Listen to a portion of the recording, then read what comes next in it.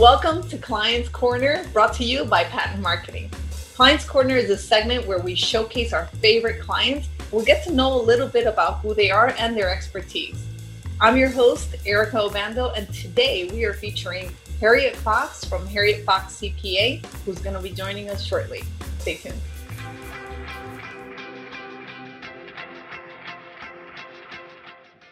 Hello, Harriet. So great to see you. Hi, Erica. It's so good to be with you.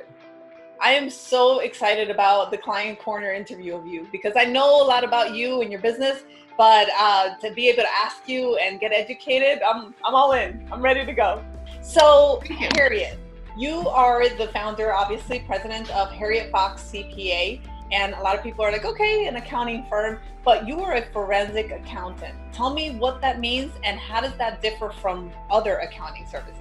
Okay, well, forensic accounting is a branch of accounting. Mostly what we look at is valuations. We deal with documents in order to come up with valuations, and that could be of cash and cash equivalents, which are in investments, pension plans, and liabilities, such as what do you owe. And what other accountants do is, like I said, taxes or accounting.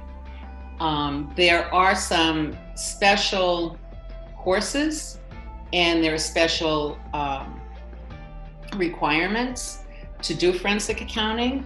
And it's important to know that a person who does forensic accounting really does forensic accounting. Okay, so when you talk about forensic accounting, I'm sure that has a lot to do with like marital and divorce and finances that involve that, right? Yes. What we look at is in a divorce situation, we look at what is marital, what is non-marital. Now, if you have a couple that's in their first marriage, they were young when they got married, chances are what they have is all marital. In a second marriage, it's even more important to know what is marital, what is not marital.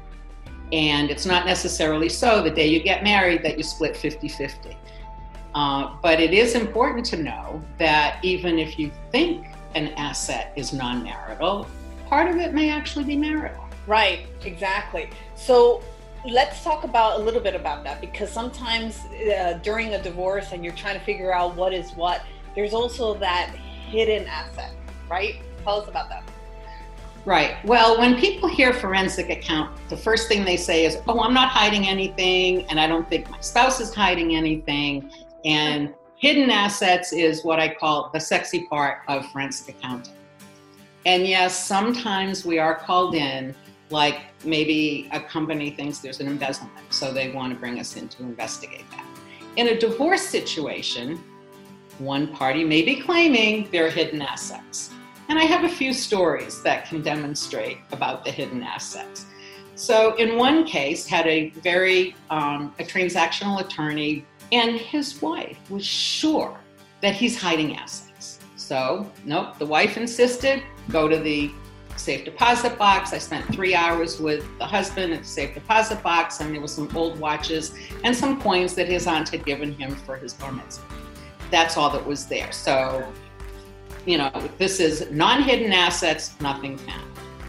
Now, there was another case where sometimes the hidden assets aren't found.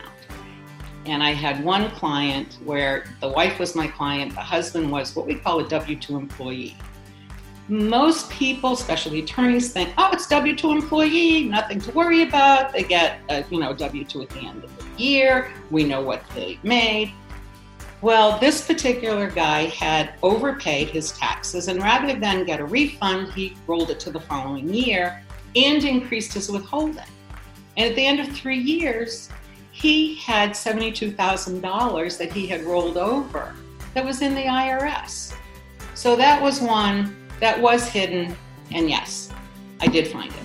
So I love it. That's it. You're going to be 007 for me from now on. That's okay. So one of the last questions that I wanted to ask on this topic is, briefly tell me about marital or non-marital inheritances, because because I know that that also plays a huge role into, you know, what's being brought into the table. So talk to me about that. That's correct. And that also, clearly you want to delineate between marital and non-marital. And the law varies in different states. Sometimes inheritance is automatically marital. In Florida, it's not, but it is extraordinarily important to keep the inheritance segregated. If it's in cash, don't use it to send the kids to camp, because then you're commingling with your normal money. Don't use it to buy groceries. Don't use it for your normal activities. You can do other things. You need to speak to an attorney, but if you keep it segregated in different investments, but it has to remain segregated in order to not be attached as a marital asset.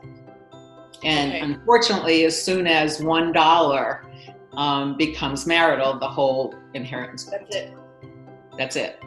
That makes a lot of sense. So yeah, because that's it. Once it's commingled, it's commingled. There's no way of separating water with oil, right? Exactly. I mean, cash is fungible. You can't tell where this dollar came from or that one. But I'm glad I got an opportunity to learn a little bit more. But on our last note, I want to ask you this, because I think it's so important that we also get a little bit about who you are, right? You are a CPA, a forensic accountant, but you know, I know that you live your life off of a quote or something that's really important to you. So if you had one nugget of advice that you can give to our clients that are viewing, what would it be? Like anything. It could be, from professional to personal, whatever you would like it to be. Well, I will tell you, I know that we talk a lot of numbers, which makes us seem not quite as human, but I really do like to touch into the human part of what I do in divorces. And I just want people to know that every arrow that you shoot to your ex goes through your child's heart. Oh. And I think that's important to keep in mind. Yeah.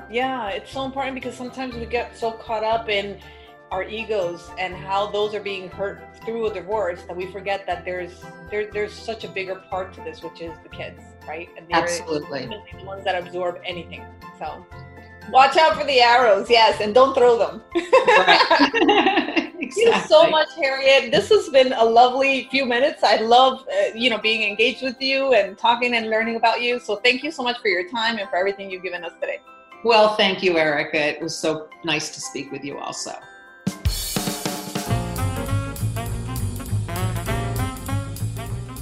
There you have it, Harriet Fox and all of her brilliant information. Thank you so much, Harriet, for sharing that with us. And thank you guys for watching Client's Corner. I hope you enjoyed it, and definitely share, like, and follow all of our platforms. Stay tuned to next week's Client Corner. Until then, I'm your host, Erica Obando, and have a great day. Take care. Bye-bye.